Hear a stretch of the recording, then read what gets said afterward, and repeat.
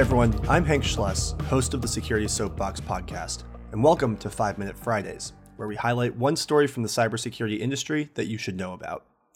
This week, our focus is on cyber readiness in the context of Russia's invasion in Ukraine.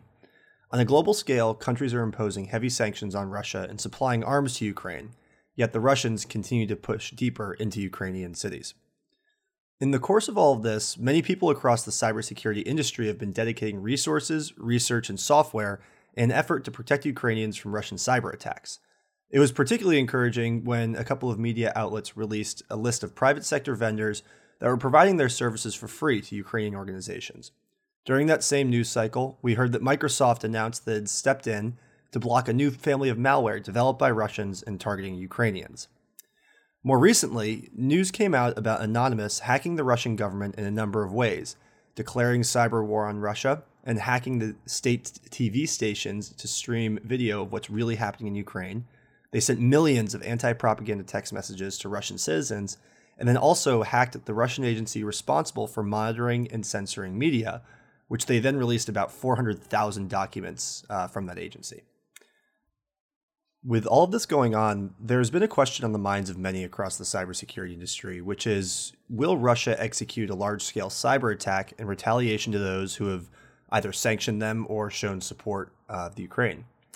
We've seen the effectiveness of Russian-backed cyber attacks before. For one example, in 2017, the Russians used NotPetya to target Ukrainians, but the attack ended up affecting citizens in more than 60 countries and destroying almost 50,000 computers across countless organizations.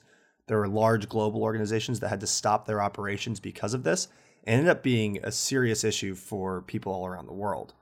So this also exemplified how interconnected everything and everyone is these days, and how an attack on one country or one company can really have widespread effects, which means that anyone can be affected by either direct or indirect cyber attacks. So when we think about how to protect ourselves, there are three key things to focus on, in my opinion.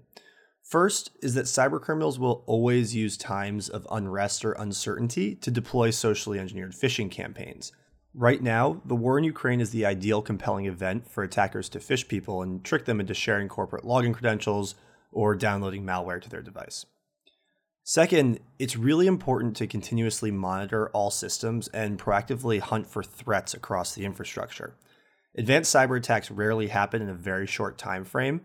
You'll see attackers gain access, monitor, and observe your internal practices and security tools, silently disable them in some cases, and then execute their attack for maximum effectiveness.